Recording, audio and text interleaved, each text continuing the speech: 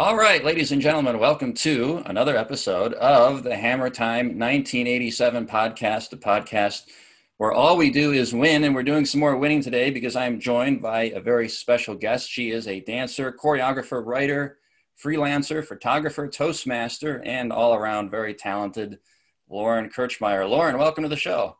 Thanks for having me. I'm happy to be here. Awesome. All right, Lauren, so we're going to talk about your career in dance and the pandemic. But before we get to that, we have something that we play on this show called Word Association Game, which is I will give you a few terms, people, and things, and you can tell me the first couple of things that come to your mind. So are you ready to play? I'm ready. All right, Lauren, what do you think of oatmeal cookies? Oatmeal cookies are not my first choice, but if you add a little peanut butter to them, they actually are really tasty. There's a Girl Scout cookie that's an oatmeal cookie with the peanut butter layer, and they're fantastic. So not my first choice, but I will still eat them. We had Jen Zaplon, who Lauren and I both know, and she hates oatmeal cookies, but she can do it with chocolate chips. Ooh, that sounds good too. I hate when you think there's chocolate chips in there and then they end up being the raisin. So the raisin is usually the downfall for me, but chocolate is always an added plus for a cookie. So you're not into raisins. They're okay. But when you grab the cookie and think that it's going to be a chocolate chip cookie and it ends up being oatmeal raisin, it's a little disappointing. Okay, fair enough. All right, what are your thoughts on Miley Cyrus? It's funny you bring that up because if you asked me this question a month ago, I would have thought that she was a hot mess and that she needed a little bit of help. But yeah. I recently listened to an interview with her, and she's a lot more intelligent than the media gives her credit for. She was very well spoken. She seemed like she had everything kind of planned out. I did not turn the volume off on my phone. I apologize. That's okay. Maybe it's Miley Cyrus. What was that? Maybe it's Miley Cyrus texting you. It is Miley. What a crazy coincidence. But the way she was speaking, it was almost as if all of the crazy nuances that have happened in her career were all really thought out and really planned and specific to whatever she was trying to portray. And it reminded me a little bit of Madonna, but also Lady Gaga, where Lady Gaga, she's putting on an act. She's an actress, and she has a whole creation based on who she is as a pop star, but then her as a person is really smart and played out and intelligent. And that's kind of the vibe I got when I was listening to this interview. She still seemed a little off. Like, I probably wouldn't hang out with her if I ever were to meet her, but it definitely gave me a new perspective on her. So don't completely cut her out. That's what I'm saying. It's like organized chaos, maybe. Yes. All right. How about your biggest pet peeve? Oh, gosh. I have so many. Let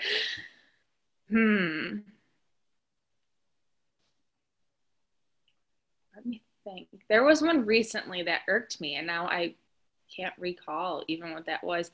One of my biggest ones, though, is if you are talking at your computer when you're in a shared workspace, because I feel like it just kind of takes away from that focus and you're wondering who's talking to you, who's not talking to you, if it's work related, if it's just a thought that comes out. And that even just goes in general if you're talking out loud. But then again, I was that person taking a walk yesterday and singing along probably to what I was listening to on my headphones. So I was probably that crazy person. All right, fair enough. How about your biggest celebrity crush? Oh, gosh. There are many celebrity crushes in my world, but my biggest one is probably Joe Jonas, just because I've loved him for so long. Probably since 2005 is the first time I could think. And I actually have Jonas Brothers book holding up my computer right now. But I love Joe Jonas. I just think he's really funny. He's talented. And the fact that he's married to Sophie Turner does not make me feel like I have any less chance with him. I was going to say, he's the one who's married to Sophie Turner, right? So yes, and they just had a baby together, but that's okay. Really? I didn't know she was pregnant. I didn't keep up on her. So. It was very, it seemed very quiet. Like they didn't really say much about the baby, and they still haven't really announced that they gave birth, I don't think, but she did, or else she'd be 11 months pregnant by now. Did you watch Game of Thrones? Were you I in? did.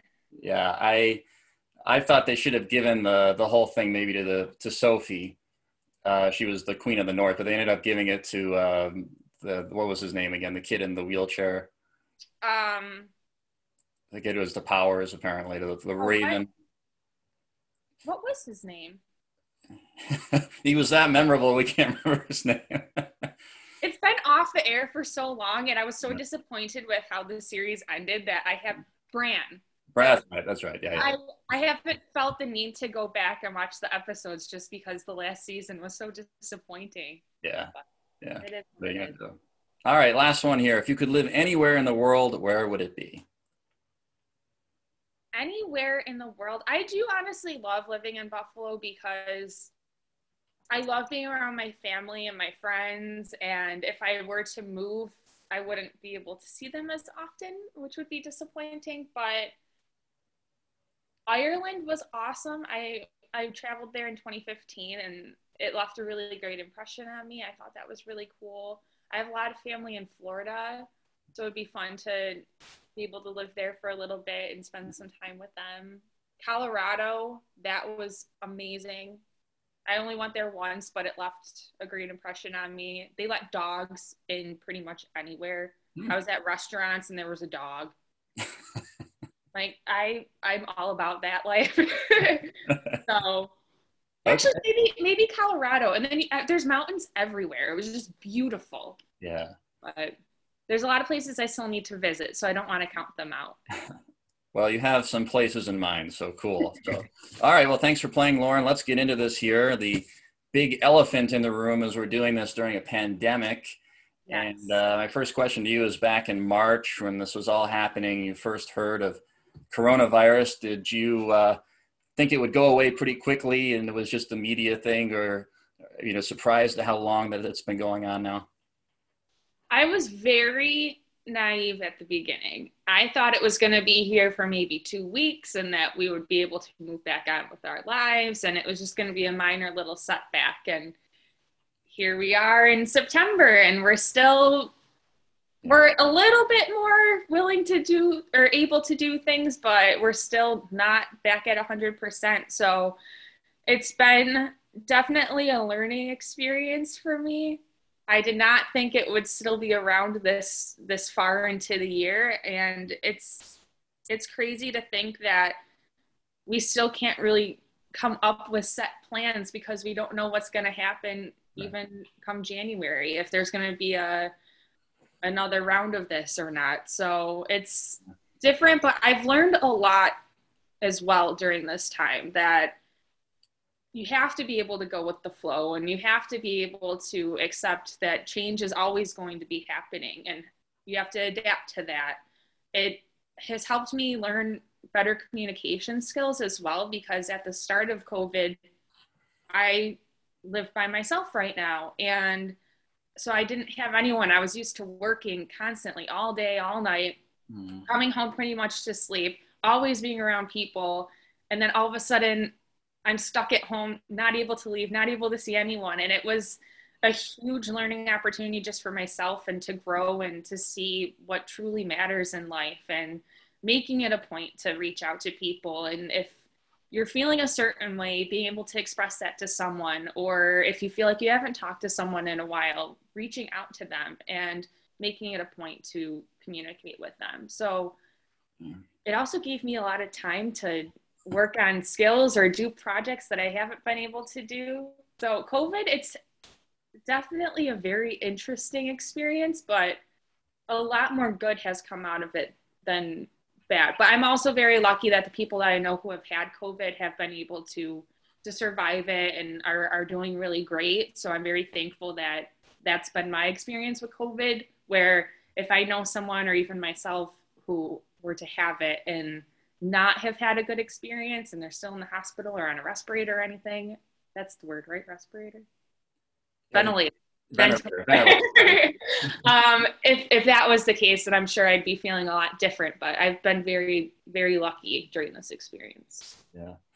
Well, I'm glad you took some positives from it. I was kind of with you that this would be over in 2 weeks and the media is just going crazy. And of course, hasn't turned out that way. But you did mention some new hobbies. How about being indoors? Do you have any new hobbies that you have discovered? I've been doing a lot of Spanish. I took Spanish in middle school and high school, but haven't really used it since. I went to Punta Cana a few years ago and was able to brush up on it a tiny bit, but that was it. It was just a quick little brush up, where now I'm like, okay, I want to actually dive into this language and try and get a little bit better at it and maybe eventually become, oh my gosh. Fluent. I'm horrible with words today.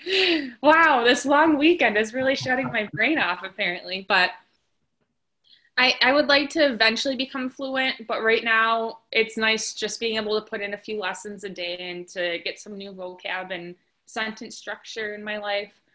Besides that, I have been doing some house projects. So I've been becoming a better painter. And I actually put together a little molding. I'm looking at it right now. There was a piece of my house that was kind of a cutout in the wall, for lack of better words, that it's really pretty, but it never was finished. It didn't have a molding around it. So I went to Home Depot. I actually cut wood. I painted wood. I sanded it down. I glued it to the wall, and it's still there. So wow. Yeah, so that was a big moment for me, because I normally have to call my dad or my boyfriend and be like, help, I don't know what I'm doing. But I did it all by myself.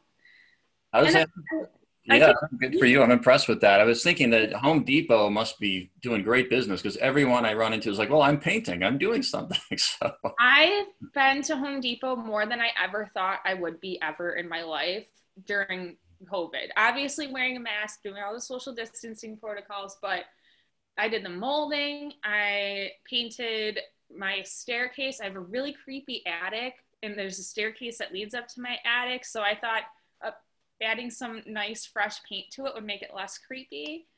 And it did. It's a lot more welcoming and comfortable. I have a front covered porch at my house, so I painted that room. Yeah, lots of different projects. So Home Depot has been taking a lot of my money during this time.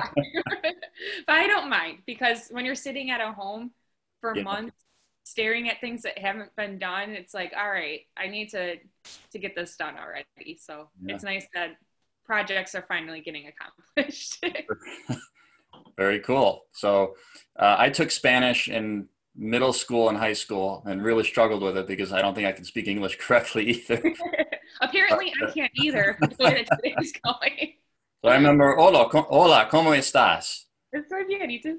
It's about all I remember, though. So anyway, but it's cool that you've got those things going on. I know something that you are passionate about is dance, which is something that looks like it's been a big part of your life. So why don't we start there? When did you know or realize that you wanted to be a dancer and that it was something really you were passionate about? I probably realized that dance was something I wanted to pursue around middle school. And that's when I started actually getting teased, I guess, by some of my friends, because they were like, why do you always talk about dance? Why is that the only thing that you want to talk about? Which it wasn't, but looking back, I can see why they were saying that. And as an adult, and I look back at those situations, I realized I just had such a passion for it at a young age. And I loved being able to spend my weekends training all day at conventions with different master teachers, and spending all my evenings after school at the studio training. I wouldn't have put in that time commitment if it wasn't something that I loved. So I might not have realized specifically that that's what I wanted at such a young age, but now looking back, I can see the makings and the steps that I took to realize it. But yeah, I started training when I was 3, which is crazy to think about. That's been that long. But when I was trying to decide what to do for college, I actually applied for a dance program, and I didn't get in, and it broke my heart. But the way that my path has worked out, I went to college for communications, but I minored in dance. But having that experience open up the opportunity to take on professional job opportunities and to be teaching dance as well on top of what I was doing with my communications career.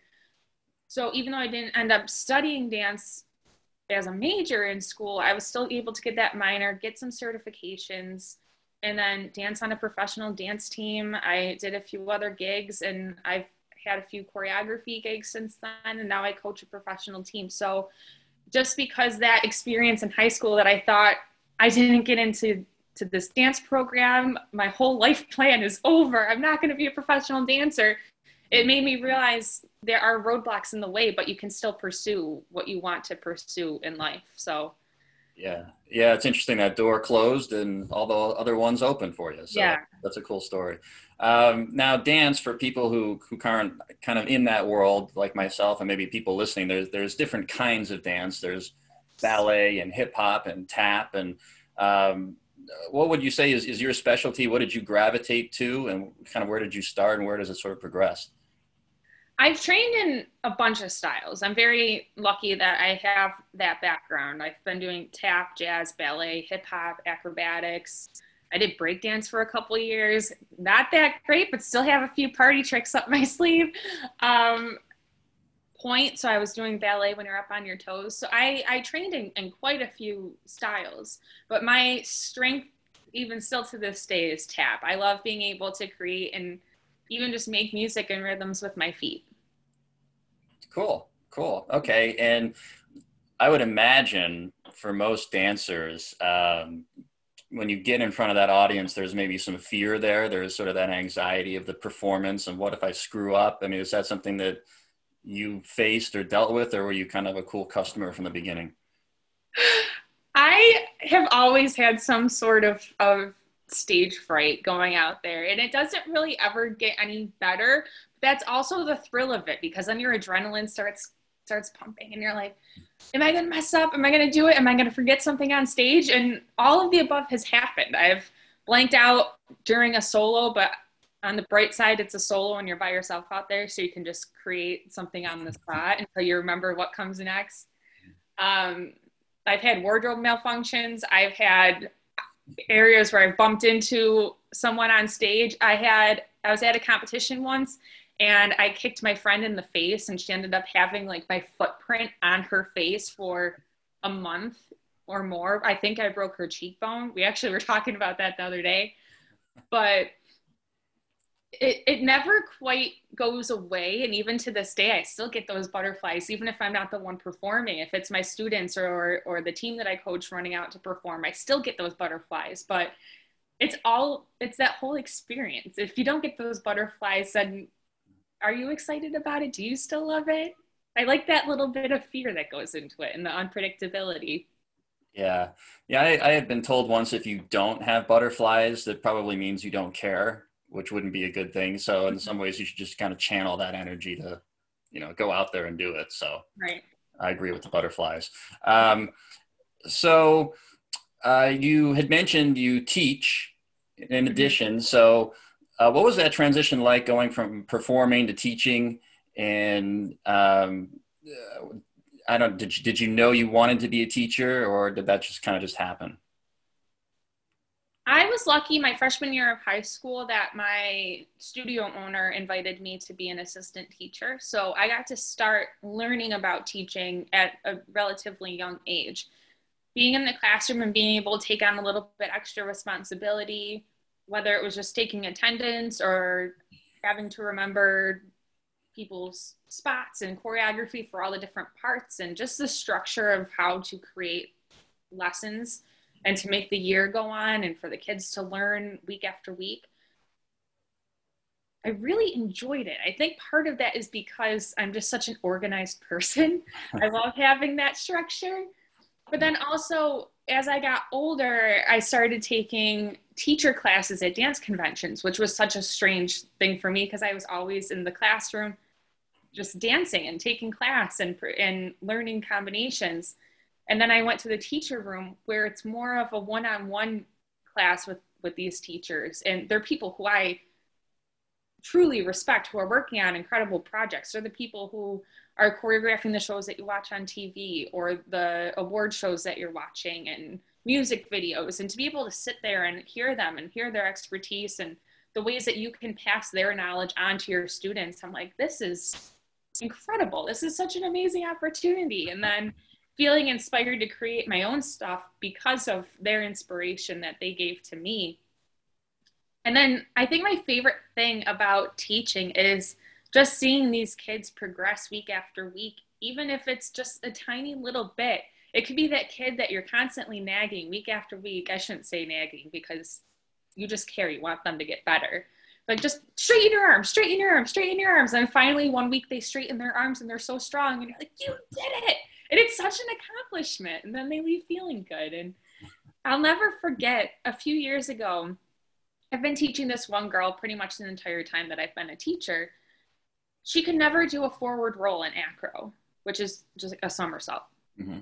She could never do it where she could stand up after. She would do the roll part, but I always want the kids to be able to stand up after in case I want to transition another step after it. And she couldn't stand up, and she was trying, and every other kid in the class could do it, and she just physically was not able to. Finally, one week, she stood up.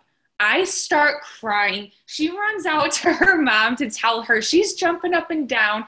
Her classmates are giving her a hug and congratulating her. They're like, you did it. You finally did it.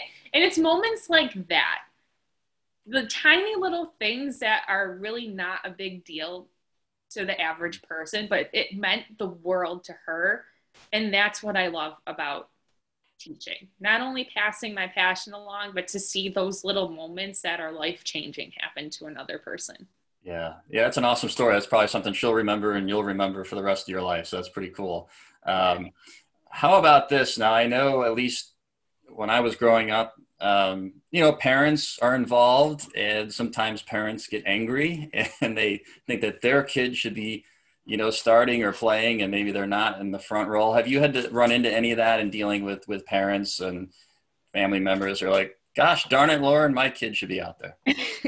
I have. And especially in the early years, it was a lot harder for me to figure out how to express my reasoning to them because I was still so young. Right. And I didn't have those communication skills just yet, where I still felt very intimidated by the parent, even if it was just a genuine question and they weren't angry and they were just wondering why their kid wasn't getting something. So at the beginning, it was a lot harder to deal with parents, but now I'm slowly finding my confidence and getting the boldness, I guess, back if they are really questioning me.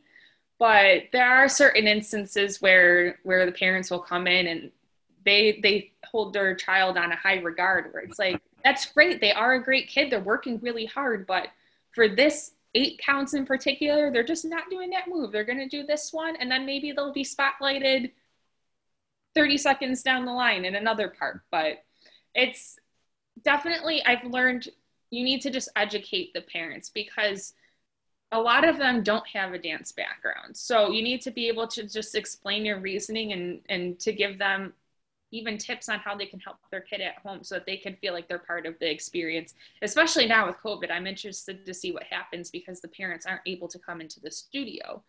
So to kind of find a way now this year, that's going to be my challenge, to express to them, because they're not going to be seeing their kid and what they're doing in the classroom. So having that new form of communication will be interesting. But yeah, there was another story I was going to share. What was it?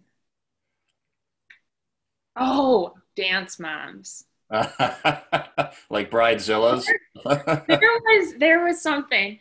So when Dance Moms was a huge show, I noticed the kids and the parents, and it's not even everybody, it was just a handful, the way that they thought that they could talk to teachers and studio directors. And I saw this across the board, not just in my own particular experience.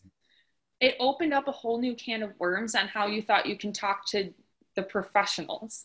So that was a whole interesting time where we had to be like, you do realize that that's just a show, right? And that a lot of that is most likely scripted, and that's not how people actually talk to their studio owner. And that's not how the studio owner treats their kids or their parents either. That just happens to be one show in particular and their stance on the world. But that's not how we accept it here at our studio or in our community. That's not what we stand for. So that whole Dance Moms time frame was a really interesting point in time. But that show's at least been off the air for a few years, so it's getting better. Well, you got all that experience now dealing with the dance moms and people like that. So cool. All right. So for people listening, if you've ever been to a Bandits game, they have a dance team and they're pronounced the Bandettes, right? Yes. All right. And I know you're involved. Are you dancing there, teaching there? What's sort of your role in that? I danced on the team for 4 years. So I ended my last year as captain. And then I took 2 years off where I just helped with some choreography and then managed their social media. And then for the past 3 years, I've been coaching the team. So that's been a fun transition and being able to experience all different parts of that, from being a rookie and not really knowing what to expect to be on a professional team, to then being able to be a captain and be that in between, and then now being able to be the coach. And it's been a great experience. I've been going to games since I was, I think, 8 years old. Yeah. So to be on the employee side of it has been a lot of fun. Now, have you noticed any difference between instructing, we'll say, older girls versus sort of children? Easier, harder, no difference? It's such a different world. Being in the classroom, you have the whole season to work on one routine for that class. So we actually start on Thursday. I can't believe that the season's already here for the dance studio. But you start September and then we go through May or June, and you work on specific class material to help you with that final end of the year performance. With the team, they have to learn, I think last year we had 11 routines between, last year it was October and March. So they have a lot to learn in a short period of time. We pretty much get 3 practices for them to perfect a routine. So they have two